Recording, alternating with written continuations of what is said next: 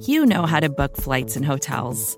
All you're missing is a tool to help you plan that unbelievable travel experience. That's why you need Viator. Book guided tours, excursions, and more in one place. There are over 300,000 travel experiences to choose from, so you can find something for everyone. And Viator offers free cancellation and 24/7 customer support for worry-free travel. Download the Viator app now and use code Viator10 for 10% off your first booking in the app. Find travel experiences for you. Do more with Viator.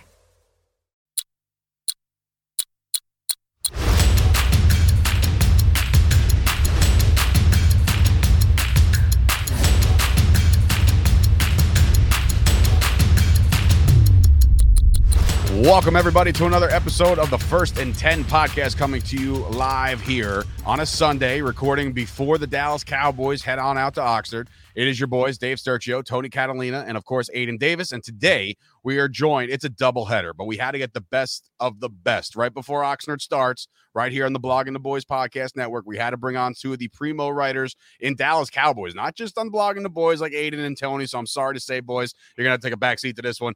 Michael Gelkin, good morning, good afternoon, good evening, whatever it is on the left coast. I'm assuming you're already out in Oxnard, or are you leaving tomorrow? When are you heading out?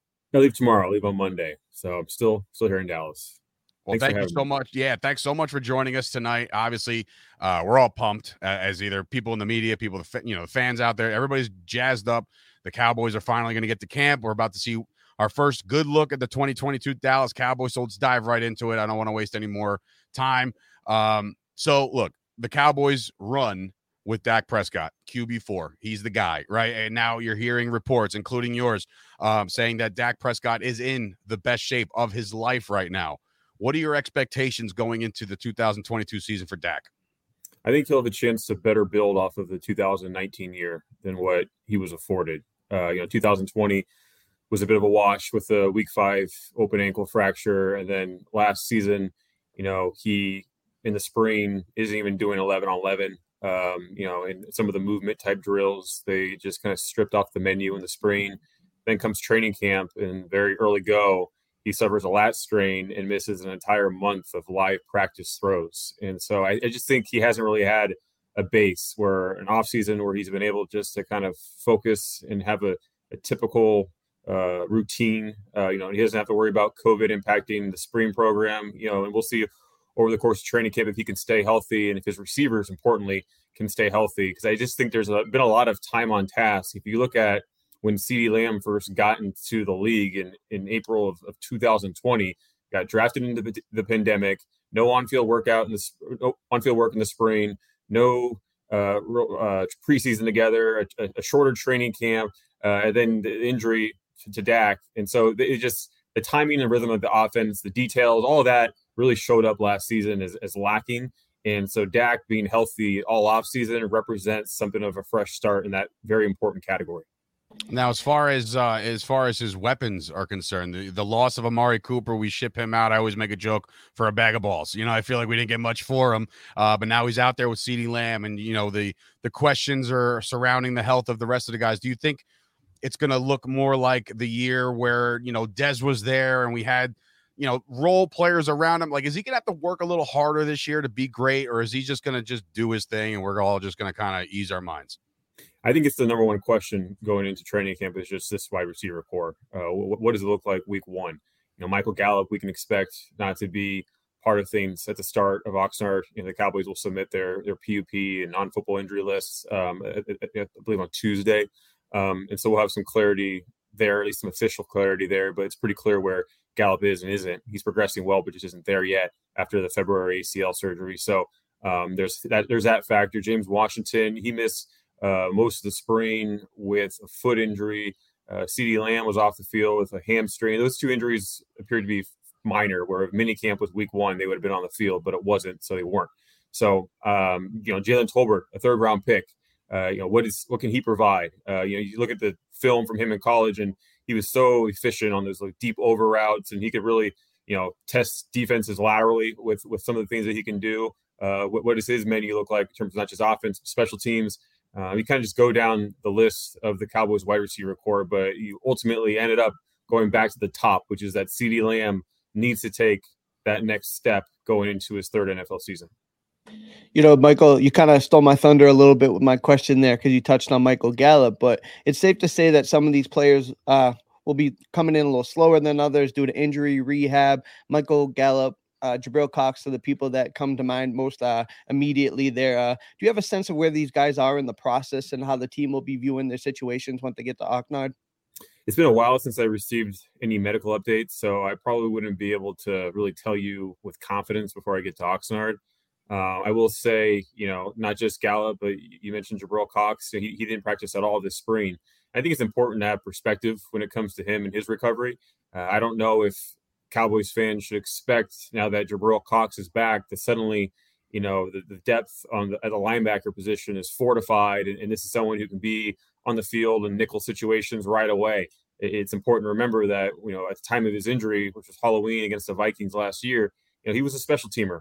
He was very active in that role. He was doing well, but they were easing him along. And so we'll see what kind of role he provides, but he might just start off on special teams to begin the season, and maybe some situational work as the year goes, or if they feel he's ready for it right away. But there's still some gray areas to how exactly he fits into the defensive plans. Michael, I read your article about Story Jackson and Dennis Houston working out with Ronnie Braxton. And for all the listeners out there, I highly encourage you to read it because it's a great piece on 2 undrafted free agents. I was curious. It seemed like this undrafted free agency class was actually pretty impressive by the Cowboys, and there's a lot of names in there that could potentially make the roster. I was wondering, from your perspective, what are some names that fans should look out for, because there is a decent chance that they end up on the final 53-man roster? Yeah, that list, if you afforded me one pick to click, one guy who will make this team as an undrafted rookie, I would go with Marquise Bell, safety out of Florida A&M.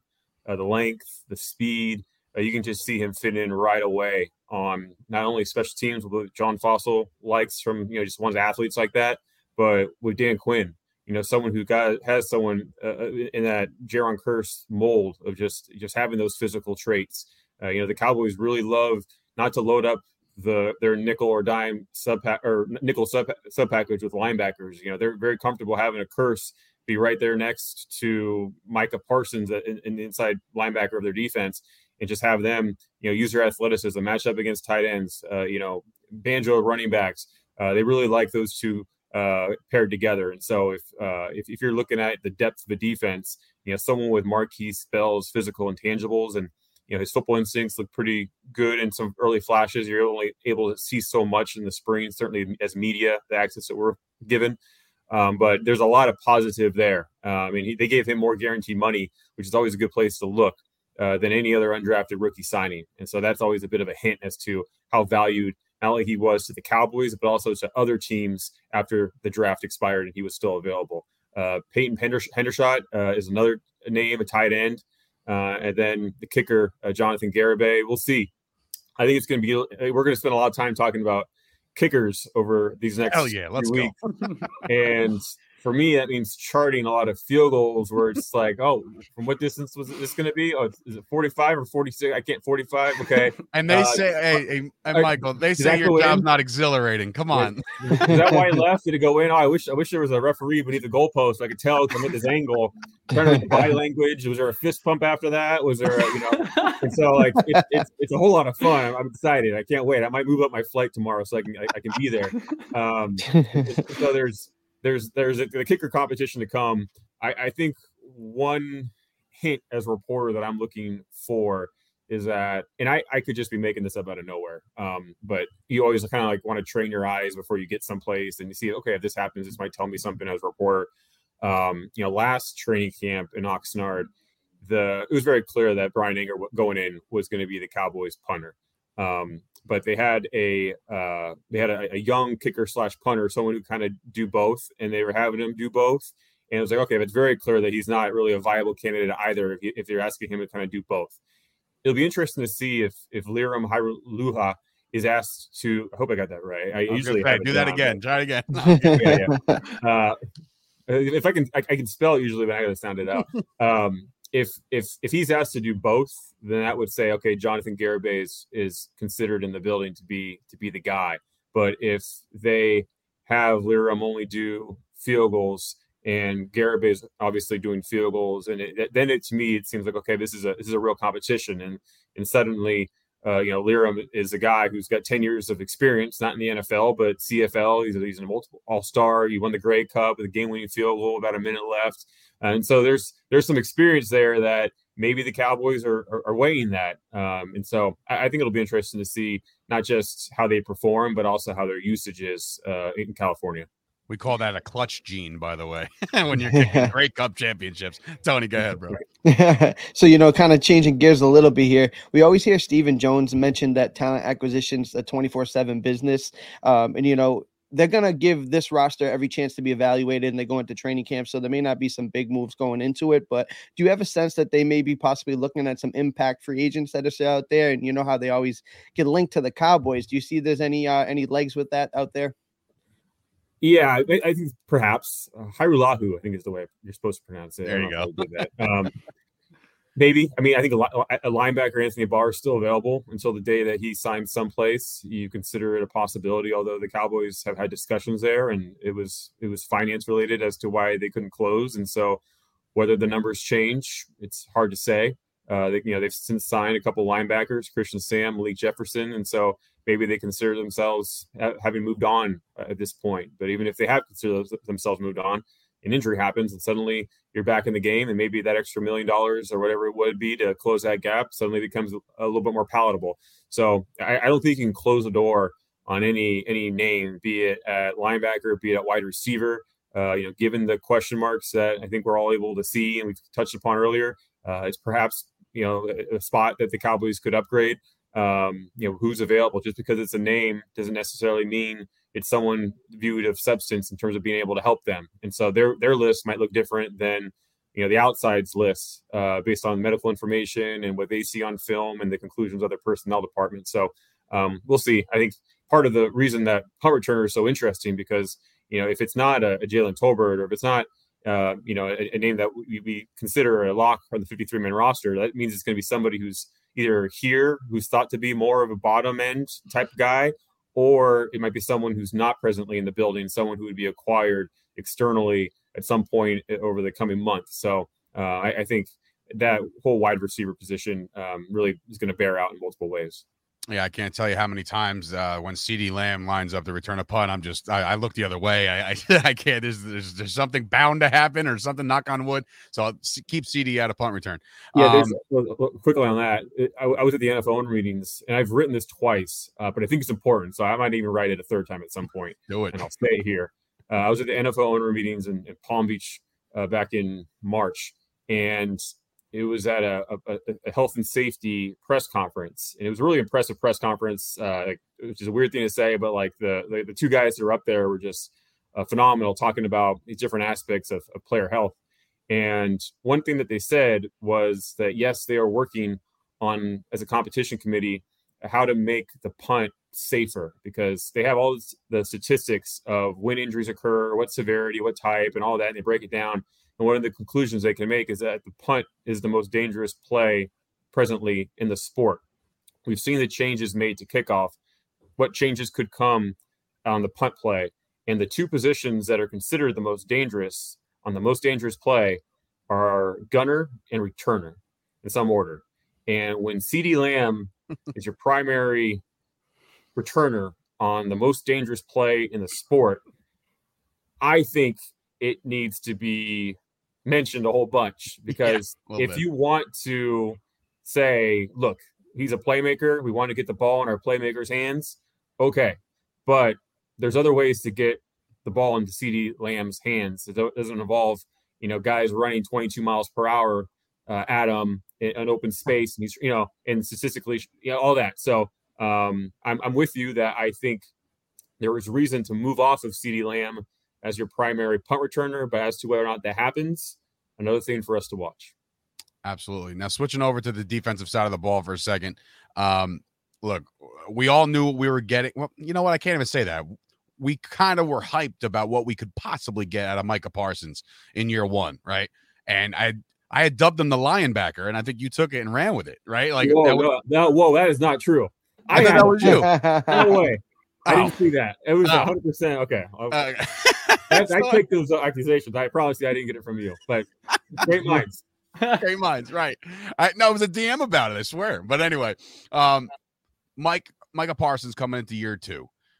Your expectations for him, and do you think that at this point, based off the draft, based off the Fowler signing, based off of the rotation of guys are going to be in and out of there for the defensive line, do you think Micah Parsons in 2022 finds himself back in the hybrid role, or do you find him that he's just going to be, finally we can back him up a little bit, he could play, a little outside linebacker? Like, where do you expect Micah Parsons to be lined up on day one?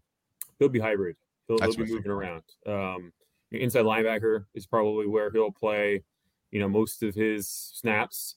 But they'll be moving him around situationally. They'll be moving around based on matchup. They'll be moving him around based on where their roster is from a health standpoint. You saw when, DeMarcus Lawrence suffered his Jones foot fracture in week 2 during practice before the Chargers game. All of a sudden Micah Parsons was a full-time defensive end.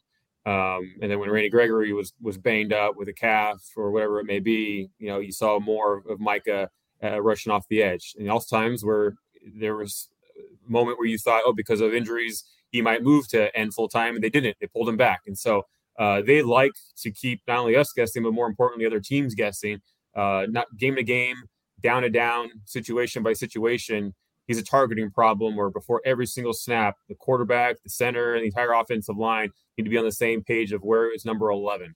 The Cowboys like that. And even when, Micah isn't necessarily rushing the quarterback, he might be mugging the A or the B gap. They think he's coming. Right when the snap comes, he bails into coverage, and suddenly that frees up another guy in terms of being isolated on a one-on-one that could lead to a quarterback pressure. So you really can't say enough about what he does for the Cowboys defense, what he does for the Cowboys team. It's year 2 for him, but I think having a full season of tape, and I just wrote about this, it'll be in Monday's paper and online Monday, isn't going to help. I talked to Micah about that a few days ago about, they still have to stop him, if they still have to block him one-on-one, and he likes him in those scenarios. So you can't say enough about Micah Parsons. He's special. I mean, I think there's going to be a time where it will be fashionable. And the time probably isn't now, but the time will come where it's probably fashionable to say that he's the second best defensive player in this league to Aaron Donald. I don't think we're that far off. I've kind of bit my tongue throughout this whole, I've ever since seeing him at the Hall of Fame game in that preseason, it was only 15 snaps, if that, maybe 20, whatever it was. You could tell he was different. You could tell in Oxnard he was different, but I think that game in particular, once they kind of let him free and let him roam, it was clear. And so let's just wait. Let's just see how it goes. But I think based on the full season of tape, I feel comfortable saying that, he's right there in the best of the best, regardless of whatever his present day Madden rating says. Wow. Yeah. The Madden rating can go scratch for everybody, by the way. Zach, Zeke, everybody. They're all trash. Go ahead, Aiden. So we've hit on a few position groups today that obviously have question marks in them. There's question marks at linebacker. There's question marks at receiver. There's definitely question marks on the offensive line. What position are you really going to be monitoring during training camp because you feel like the Cowboys are the most vulnerable or one injury away from a real disaster? Yeah, it's a great question. Wide receiver, I've already kind of touched upon, but that's probably where my eyes first go. Linebacker, as you said. There's so many. Can Zeke stay healthy? I'm fascinated to see the depth there behind him and Tony Pollard. I think if Zeke can stay healthy, he's entirely capable of a 1,200 rushing yard type season. Thank you. Based on how he looked like at the start of last year. But can he? Is that something that's changing with age? I mean, is there a new reality with that? And so I think it's valid to monitor that. Really excited to see Rico Dowdle in terms of number 3 running back. He's the most impactful player the Cowboys were missing last season at times, especially down the stretch when Zeke was really limited with the right knee. He missed all of Rico Dowdle missed the entire spring, not with the hip injury that ended his season in the preseason last year, but with the knee that required a scope, something that had been ailing him for a while. So he decided to take care of it. He should be good to go for training camp. So that'll be interesting to see. A tight end depth chart. It's pretty inexperienced behind Dalton Schultz, who seems to be Cowboys fans who aren't blocked like him. Sean McEwen, he's got the neck issues from last season where that was kind of flaring up on him in multiple instances. And so, how if you're building for the future at tight end, long term behind Dalton Schultz, that's why I say Penton Hendershot could be an interesting name, because maybe they keep 4 tight ends this year. Maybe they aren't just satisfied with McEwen and his neck, with Jeremy Sprinkle a bit limited as more of a blocker. Maybe they want a 4th guy to develop. Ian Bunting also in that mix. I really could just go down as my mind races. I could kind of go down position by position throughout the roster. But yeah, there's the depth inevitably will be tested. That's the one aspect of this franchise last season that in the moment we don't talk about, because it could be seen as a faux pas to say it, like a sixth inning, talk about the no-hitter. But the health of the football team last season was astonishing. They went to that playoff game against the Niners, and I think there was one player, just one, who was not on the field for that game in terms of being on the starting lineup, who was available week 1 of the season. And so they had an incredible job of just getting guys physically ready. But I think obviously the details of execution were what was lacking. Not really great, certainly not a concise answer. But I think overall, just, your eyes are kind of just looking at all these different spots. But I probably circle back around to the wide receiver position as the one that is most of interest. Now, we've been talking about all the players and their execution, right? But it all starts up top. It all starts from the sidelines. It all starts from the booth, upstairs. Your expectations from for a Mike McCarthy. Now, obviously, look, we'd all be remiss if we didn't think that McCarthy has to deliver this year. He has to.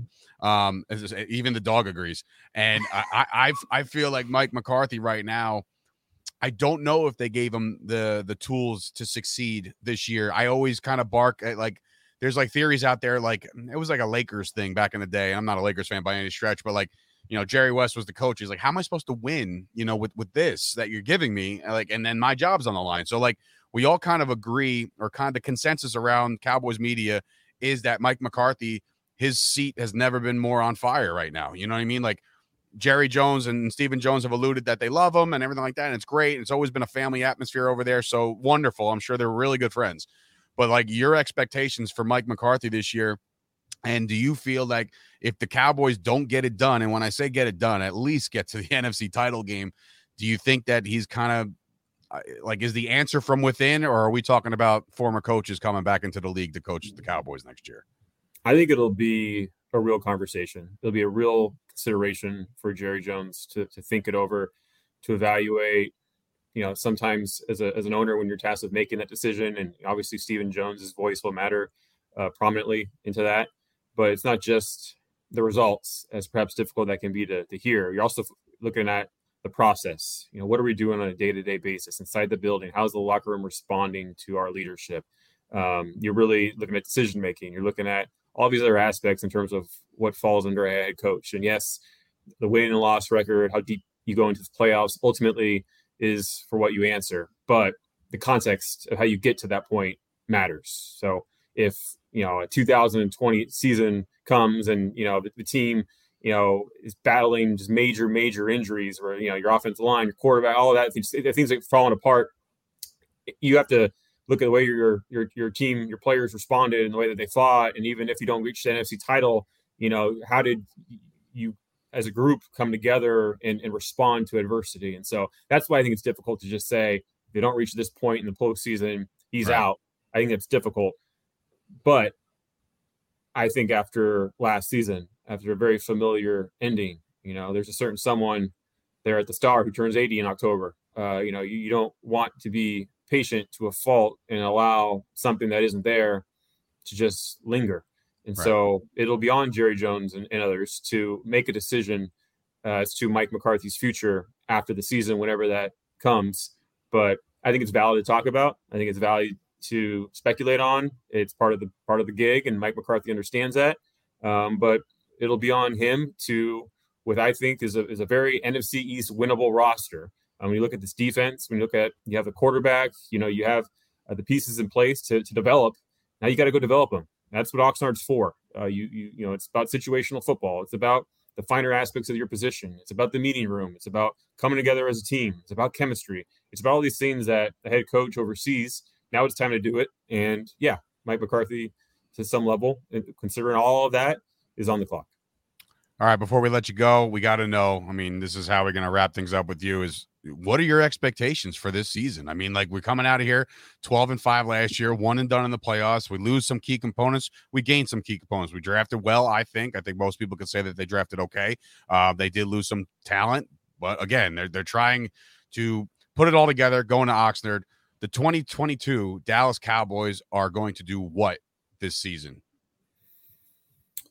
Great question. My expectations, I'm trying to find a way to just answer directly. I would expect them to win the NFC East.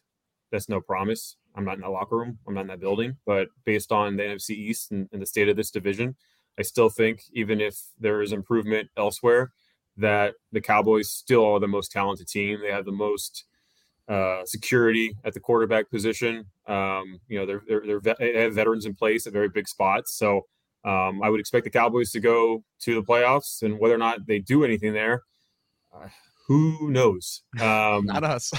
And so you might be signing up, if you're a Cowboys fan, you could be signing up for the same experience as you did last year. I think everyone, based on what I've been able to tell, has kind of formed some calluses as it relates to this era of Cowboys football until they prove otherwise.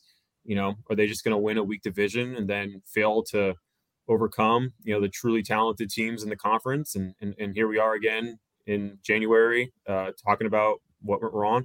It all seems so familiar and so believable. So for me to predict anything different, it's difficult. I don't know. And it wouldn't be for me to say, but I think where my attention is, I'm just focused on, like, what are the key spots? And so, I think to close in this area, the one signature matchup at training camp that'll just be extremely important to the football team is every day CeeDee Lamb versus Trayvon Diggs, 2 players who came in 2020, again, COVID, so no spring, all the limitations that they had in terms of instruction on the field. They're very similar in terms of no one questions their ball skills, no one questions their ability to change games, but their ability to lock in on the details, to really just master the nuances of their respective crafts, is the next step for both of them. If both those players on the respective sides of the football can do that, then I think the level of optimism toward that question and the conversation about what the Cowboys can achieve in 2022 suddenly elevates. All right. 2022, optimism. That's the key word. That's what I took about that entire answer. All I heard was optimism, and I'm all on it. Let's go. So, Mr. Gelkin, we appreciate you coming on for a couple minutes. Enjoy Oxnard. Safe flight, safe travels. We all look forward. I speak for Tony and Aiden. We all look forward to reading all of your updates from out there. So thank you again for coming on with us, man. My pleasure, guys. Thanks for having me. All right. Take care. Vacations can be tricky.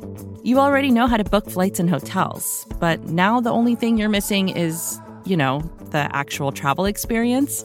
Because is it really a vacation if you're just sitting around like you would at home? You need a tool to get the most out of your time away.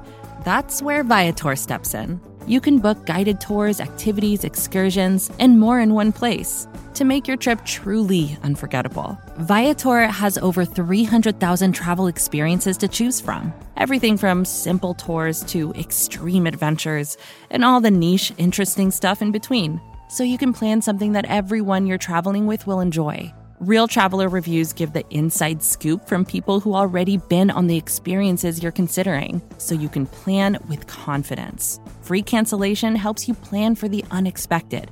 And 24/7 customer support means you can travel worry-free. Download the Viator app now and use code Viator10 for 10% off your first booking in the app. Find travel experiences for you. Do more with Viator. Support for this show comes from Sylvan Learning. As a parent, you want your child to have every opportunity.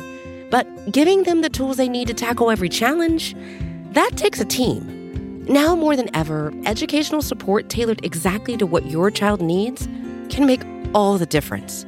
That's why parents have trusted Sylvan Learning for 45 years as the ultimate teammate in their child's educational journey, instilling in them a love for learning and a passion for reaching the next level. And Sylvan's Insight Assessment can identify gaps in learning and areas that could be of concern for your child. It's a 360-degree view into your child's learning that you can't find anywhere else, and helps ensure that your child didn't miss something in school that might put them at a disadvantage in the future. And right now, it's the best price of the year at $29. Go to sylvan29.com to learn more and get your child's assessment for only $29. That's SYLVAN 29.com. All right, welcome back to the First and 10 podcast right here on the Blogging the Boys podcast network. We want to thank Michael Gelkin once again for coming on this very special bonus blockbuster mega episode here on the bloggingtheboys.com podcast network. We also are joined today by one of Dallas Cowboys' very own, ladies and gentlemen, Kyle Humans. What's going on, bro? We were talking to Gelkin. He is not packed yet. He's not left yet. Are you ready to rock? Are you on your way to Oxnard as we speak? Are you walking out the door tonight, or are you a morning riser?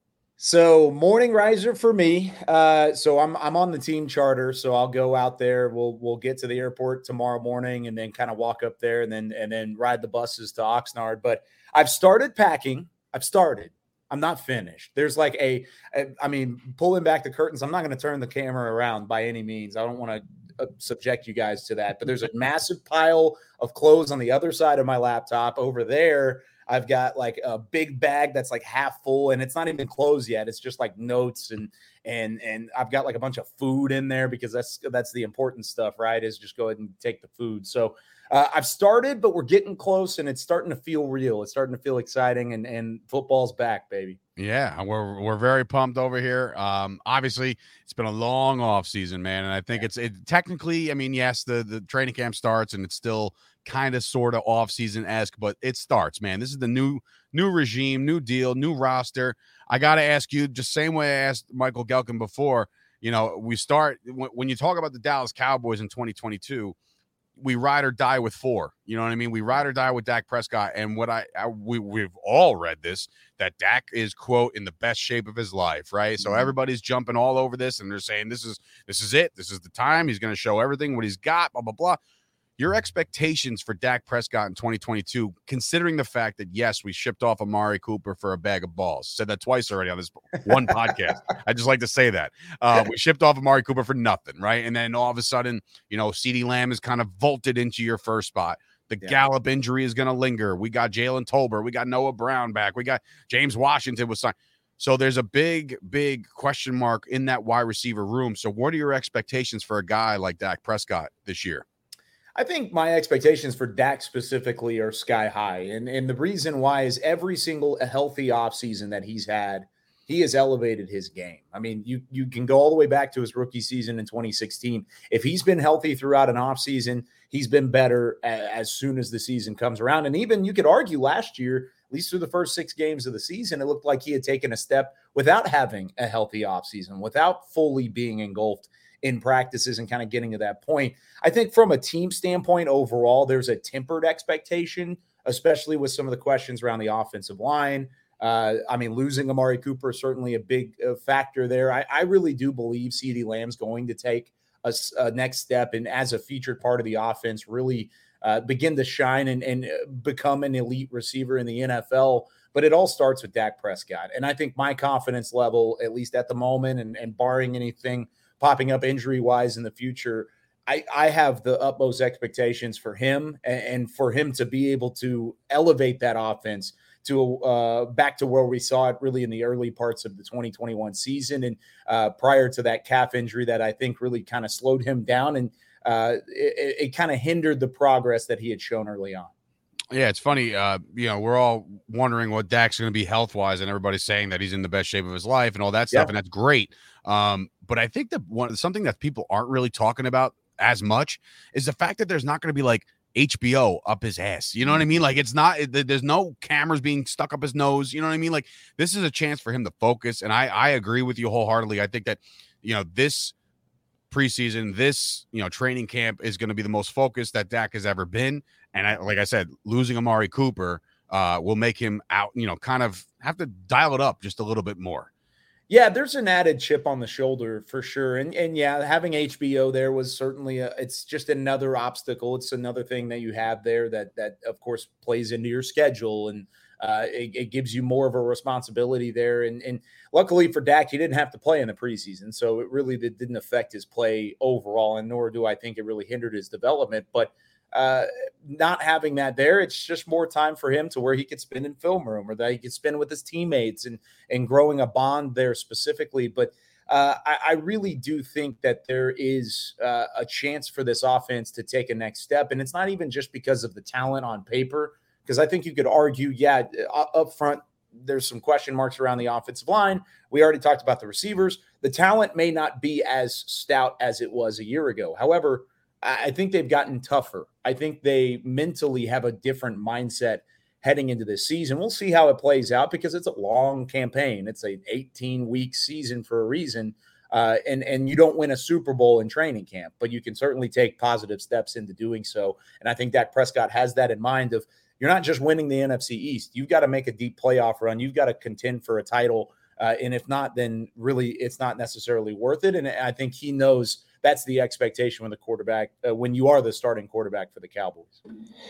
Kyle, depending on who you ask, you could have a vastly different response about Tyler Biadasz in the center position. As it's currently constructed on the offense, do you see anybody that's there to really push him for that starting role, or is that pretty much solidified as we head into training camp and move forward to week 1? Yeah, that's kind of one of my biggest concerns, at least up front, outside of the health of Tyron Smith and who's going to start at left guard.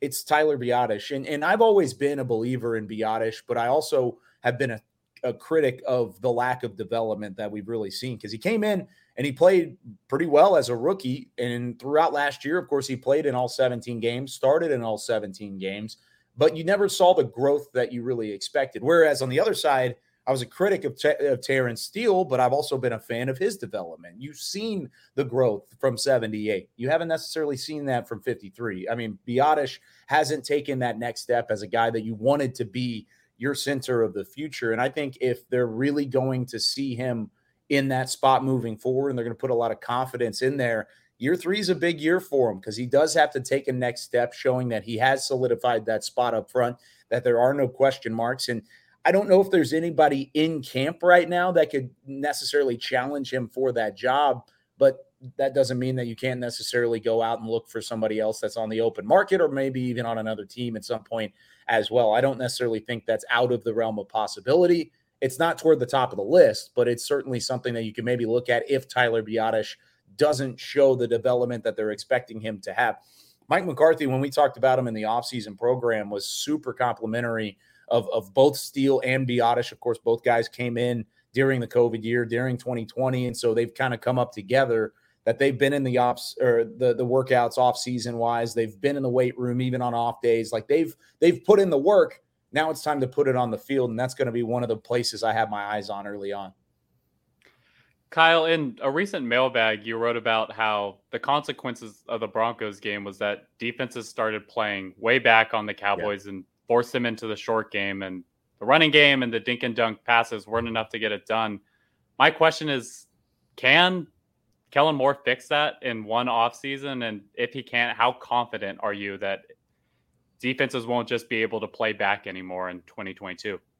Yeah, I think especially with the guy you've got behind center with Dak Prescott, you have the tools to take advantage of defenses like that. And it really did. It felt like a slow adjustment. Like it felt like teams that played that way, if we're talented enough, they were going to slow you down. I mean, there were a couple teams, of course, that tried to play that way that just weren't there on paper. And that's when the Cowboys still racked up to the 12 wins. Those were against teams that weren't as talented. But when you go up late in the season against teams like the Cardinals, and of course you saw what the Broncos did to them, and some of these teams down the stretch, of course, with the 49ers in the playoff game, when you're talented enough on defense and you're able to play that deep safety look and keep everything in front, when there's no run game, it makes things exceptionally tough on an offense.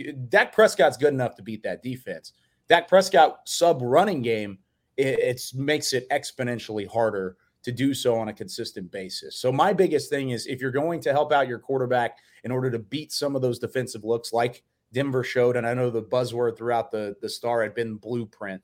You had heard the blueprint from Denver really allowed for defenses to have success on the back end of the season, or at least talented defense to have success.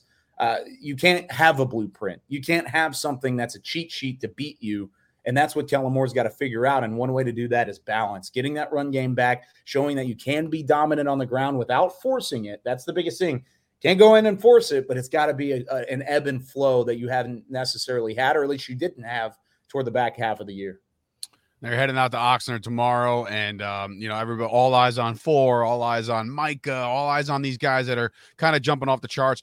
Is there anybody that people aren't talking about that you specifically, Kyle Humans, has said, guys, please go watch this kid right now? Is there anybody that's jumping out that you have to kind of zero in on so we can all because look, there's always going to be that one guy that makes the big play and you're like, oh my God, this guy picked off Dak twice in 3 passes. He's going to be the next, Deion Sanders.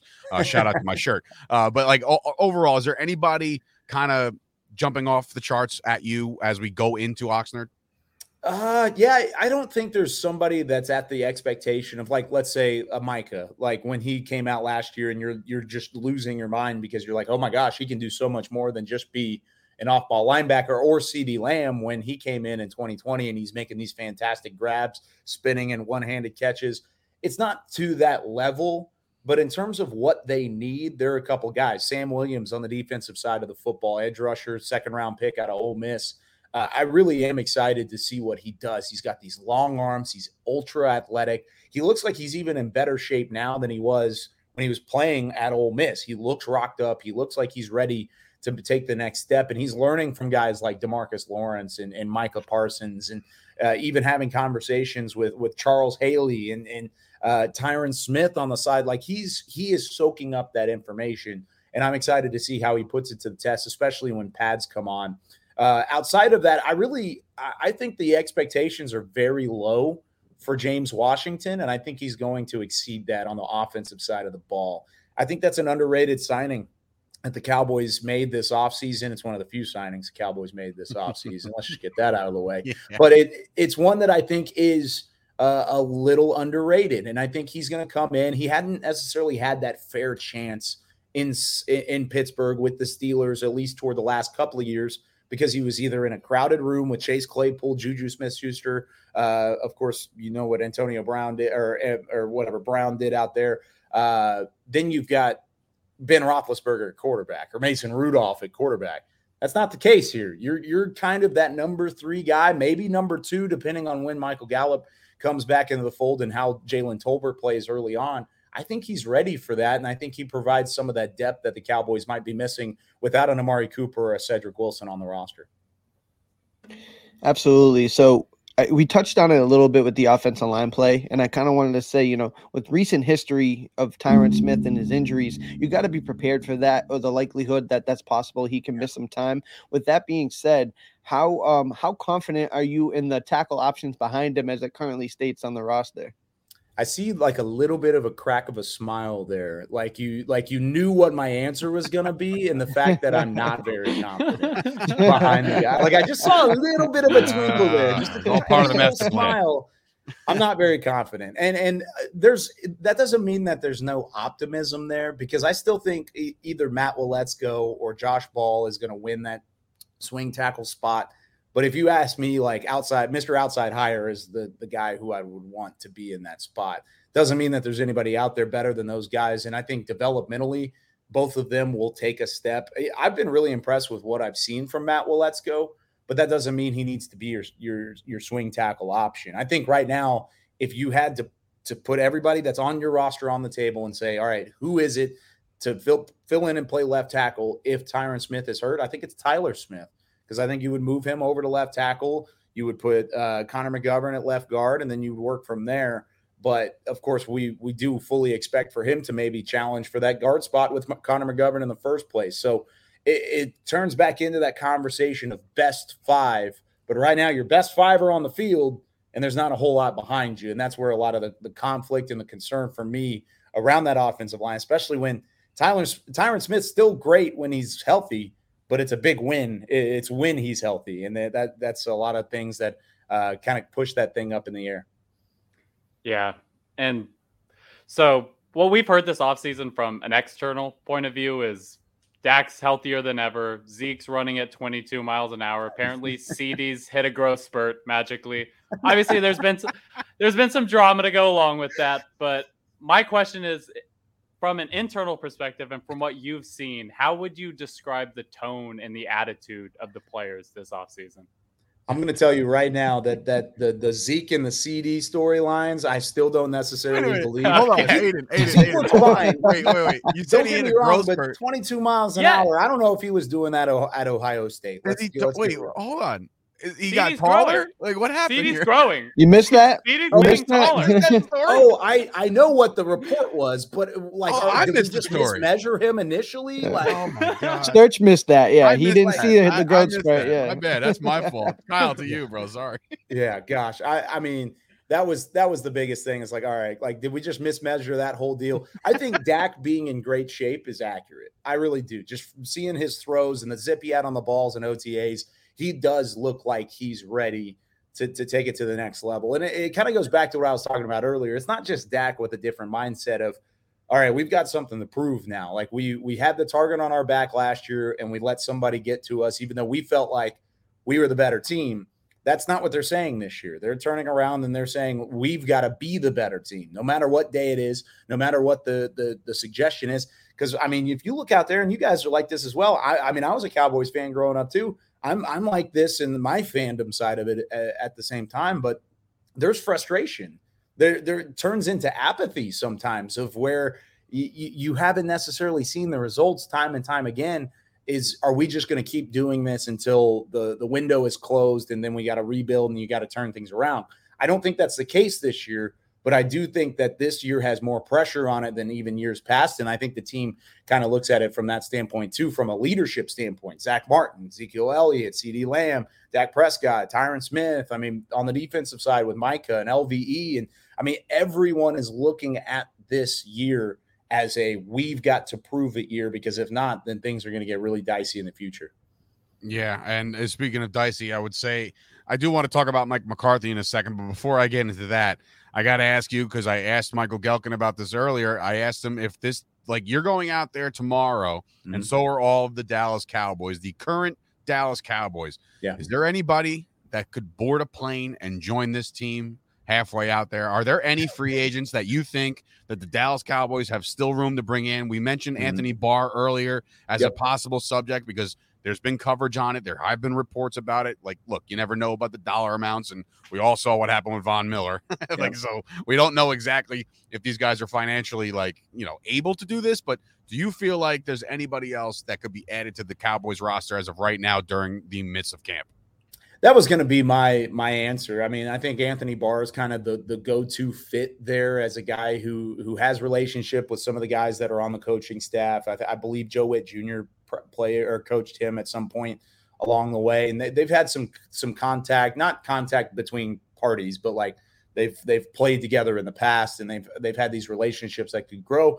And I mean, of course, Mike McCarthy played against him for years while he was up in Green Bay at the same time. They added Malik Hooker last year around this time. We got to camp, we wheels down in Oxnard, and then news broke the day of the opening press conference. Hey, guess what? Malik Hooker's on his way. We're going to add some safety depth. I think the linebacker spot is where we would see that this year, if I had to guess. I don't know if it'll be Anthony Barr specifically, because like you said, there is a contract sort of thing that could maybe play into factor there. There's $20 million of cap room. That's why I asked. They want to keep. I know that's a conversation I don't want to get into.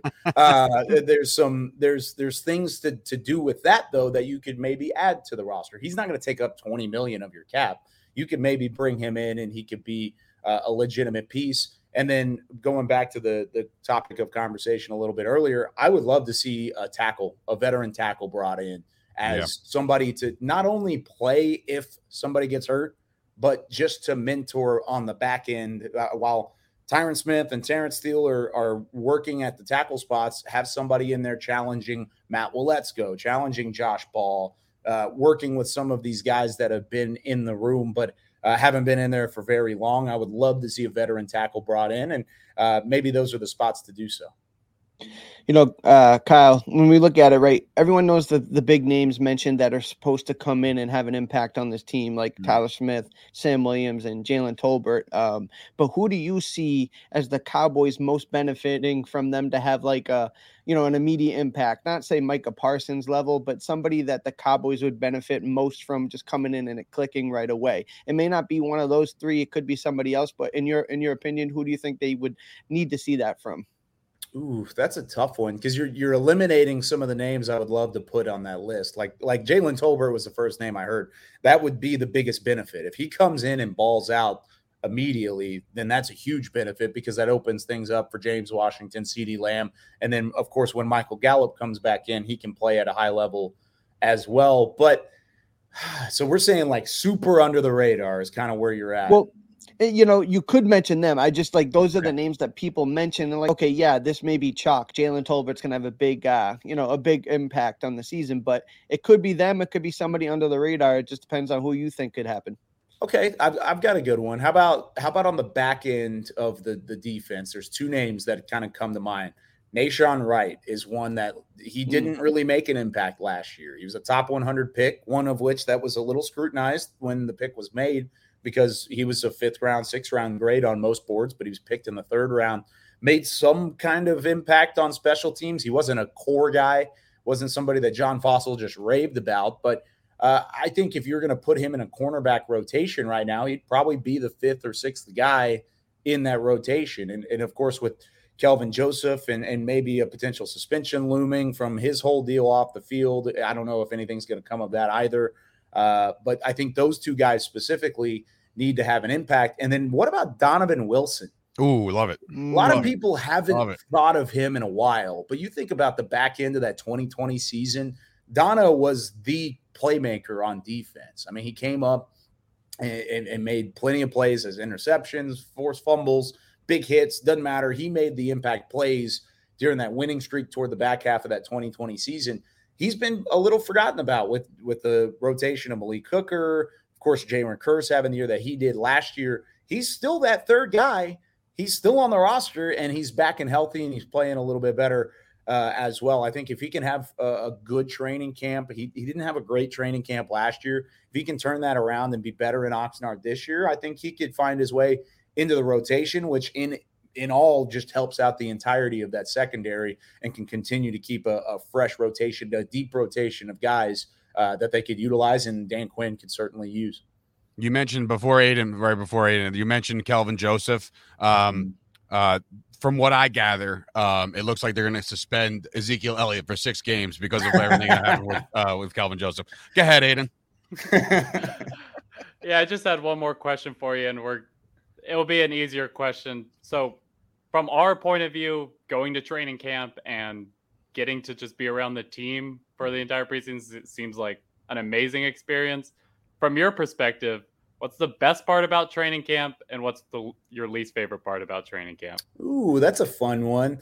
I mean, I'm right there with you guys. Like, I know every single one of you guys, without a hesitation, would switch spots like any day to be able to get to go and hang out at training camp. Like, and I completely understand that. I don't take that for granted. I really don't. I work my butt off to be able to bring the best content. I'm working 24/7 out there.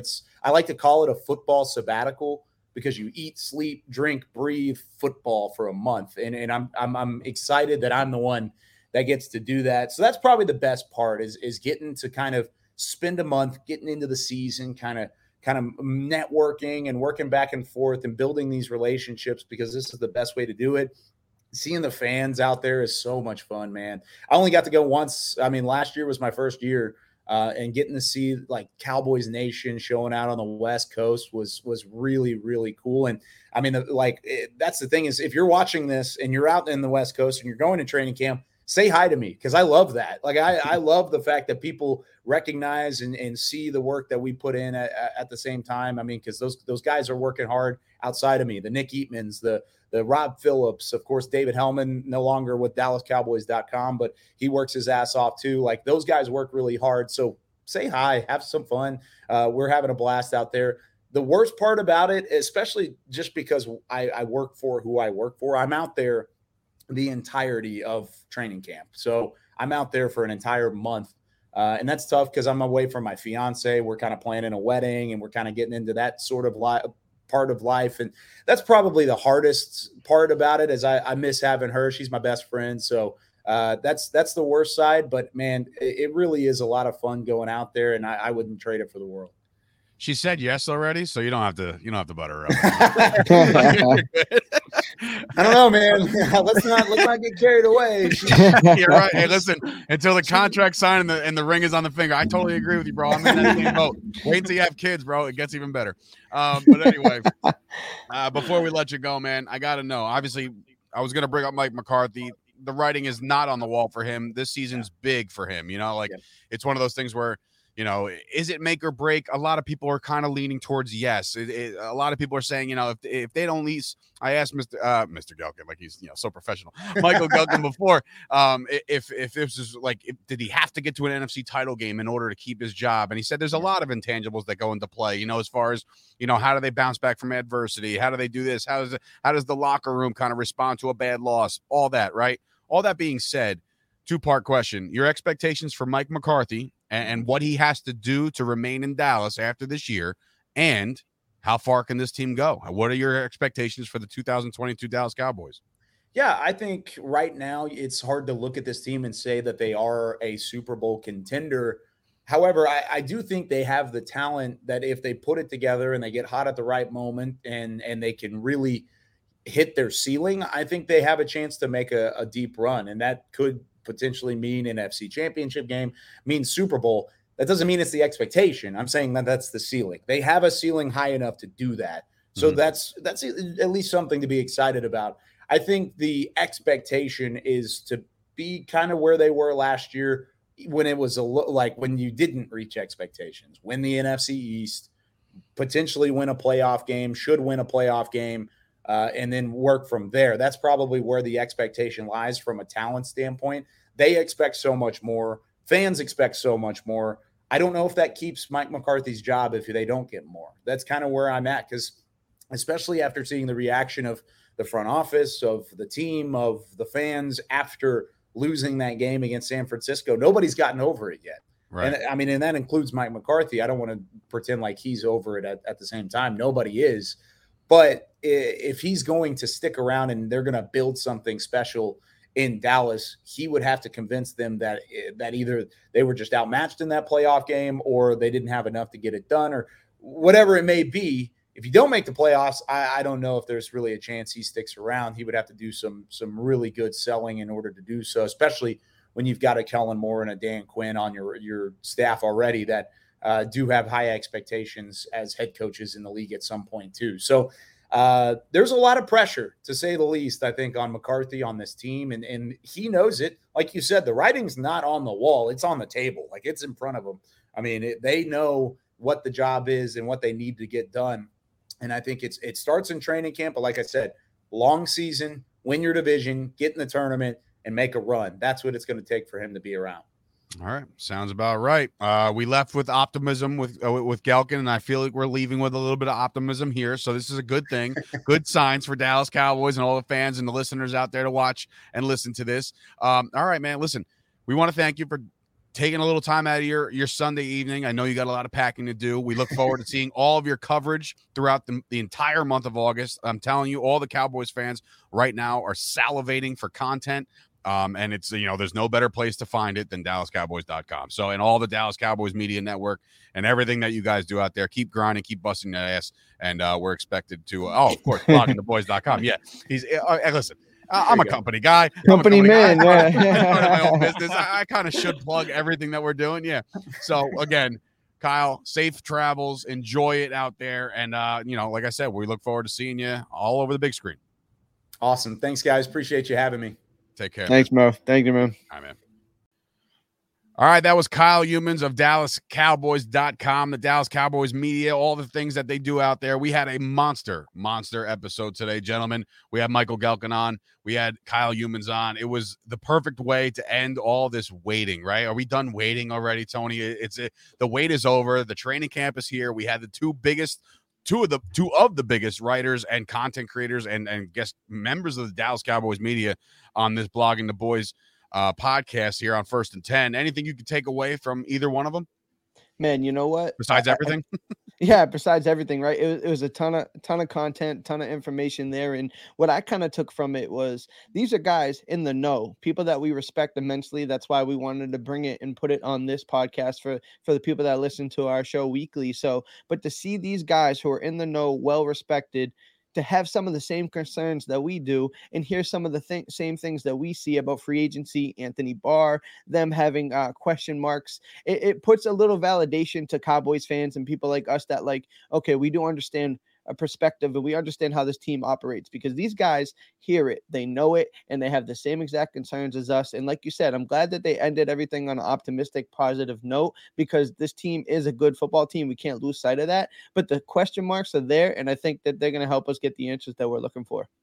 I'm pumped for it. Aiden, you definitely lighten the mood when you asked Kyle what his favorite part of training camp is. Are you going to be in this this road trip, this trip that we make next year? Are we all going? Can we just make this a thing right now and mark it down on July 24th, 2022? That July 24th of 2023, all three of us are heading out there. Yeah, and we'll do some live streams or something. Oh yeah. Other people will be interviewing us because they want our insight about what it's going to be like at camp. There's the confidence I was waiting to hear. So anyway, yeah, so a great time with those guys. We will also, once again, want to thank them for their time, taking it out of their packing night. Both of those guys literally are packing bags right now and heading out to Oxnard, California for a month of Dallas Cowboys training camp. So it'll be exciting. We're all excited to get some content. We'll probably get a couple, flashes of good catches and great throws and Zeke looking just as ripped as ever and all this other stuff. We're going to get it all. And it's all going to be found on bloggingtheboys.com. You got something else, Aiden, before I was going to wrap up? I can feel it. There is, when you're listening to this podcast, 10 days until preseason football. We are reaching almost single digit not actual football, but football is coming. Wait, the Hall of Fame game already? Yeah. It's August 4th. Oh my God. Woo. Oh, baby. Boys, we did it. I don't think you realize we did it, boys. We made it through the next time we're in it. We're going to be 49er, Let's go. The 49er game is in the rearview mirror. The 49er game is no longer in my thoughts, except for right now as I'm reminiscing about the 49er game again. I don't want to do this right now. So, we'll put it behind us officially. The new season is underway. Once again, thank you to Michael Gelkin. Thank you to Kyle Humans. Thank you, the people that are listening to this, because you by listening and leaving reviews and everything that you guys do as listeners, it keeps the lights on, I guess, at bloggingtheboys.com. But we want to thank you guys. So for Dave Sturcio and, of course, Tony Catalina, Aiden Davis, this has been another blockbuster, jam-packed, loaded episode of the First and 10 podcast. Good luck to the Dallas Cowboys as they embark on the 2022 regular season and training camp and everything they're about to do. See you guys next week.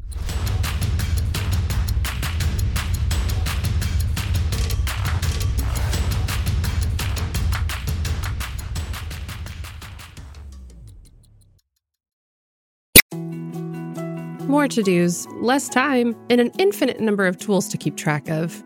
Sometimes doing business has never felt harder, but you don't need a miracle to hit your goals. You can just use HubSpot because their all-in-one customer platform can make growing your business infinitely easier.